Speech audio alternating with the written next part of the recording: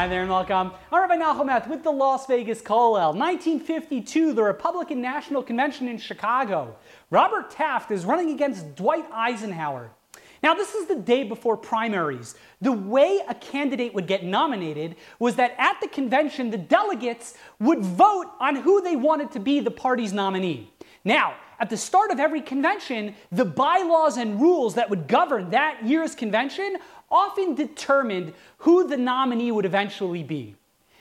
That year in 1952, there was a congressman from Nebraska named Howard Buffet, father of Warren Buffett, who had pledged his support for Robert Taft. And in the beginning days of the convention, when they were haggling over these rules that would govern how the convention would unfold, it became very clear, based on maneuvering, some lies, maybe a little deceit, that Eisenhower was going to go ahead and win the nomination. Taft, he urged all of his supporters and followers to go ahead. He recognized that he was going to lose, and he urged all of his supporters to go ahead and throw your support for Eisenhower so that the party would be united and they would go ahead and the Republicans would win the 1952 election. And indeed, we all know that's what happened. I like Ike. And almost all of Taft's supporters went ahead and they changed their allegiance and they backed Eisenhower.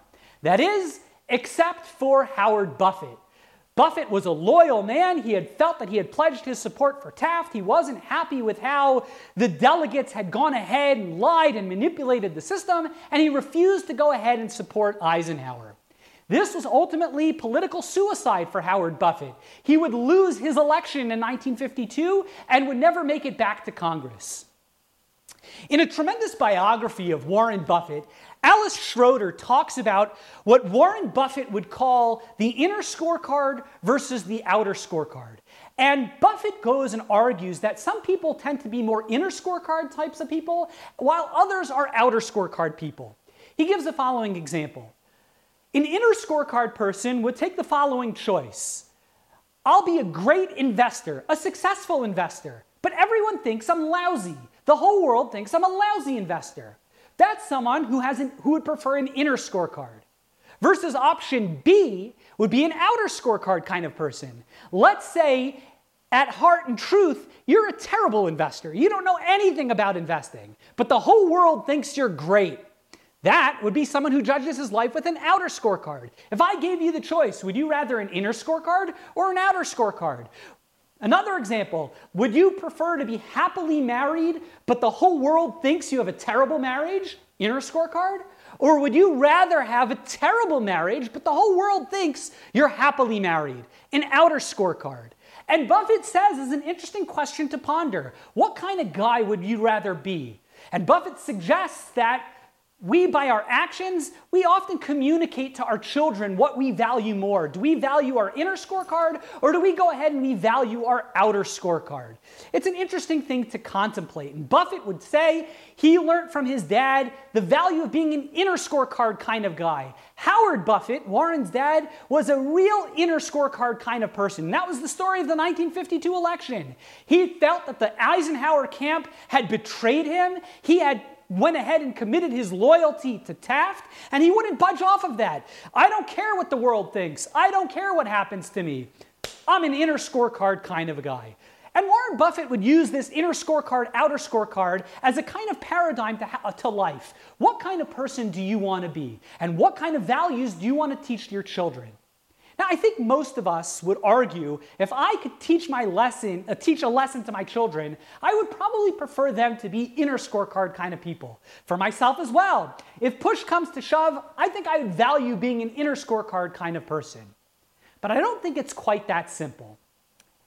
Beginning the book of Numbers and Sefer Bamidbar, we read about the census. God goes ahead and he commands Moses to take a census of the Jewish people.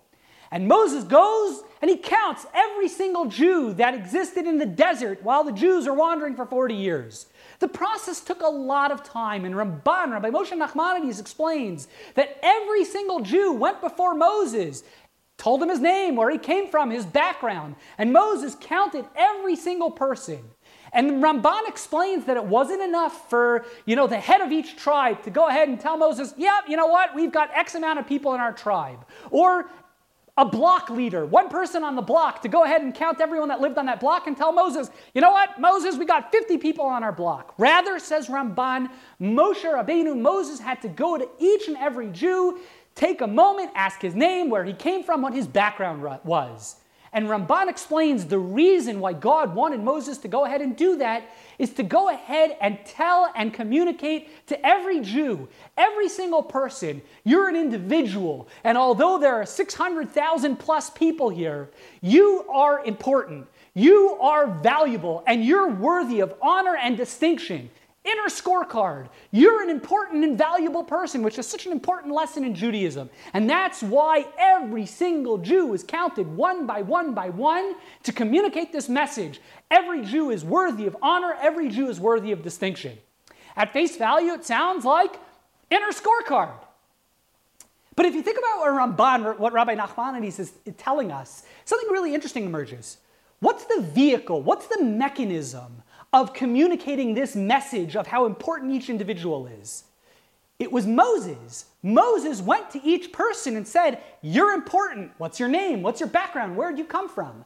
Moses is an external scorecard kind of situation. He is an external person going to each individual, every Jew, and asking their background, their name, their details, where they come from, everything about them. Moses was the one who inspired each Jew to value their inner scorecard.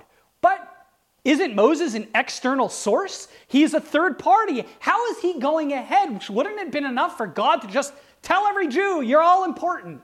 Rather, what happens is Moses teaches each Jew, you're important, you're valuable, you're significant. Well, which one is it? External scorecard or internal scorecard? I believe Ramban is telling us a very important idea.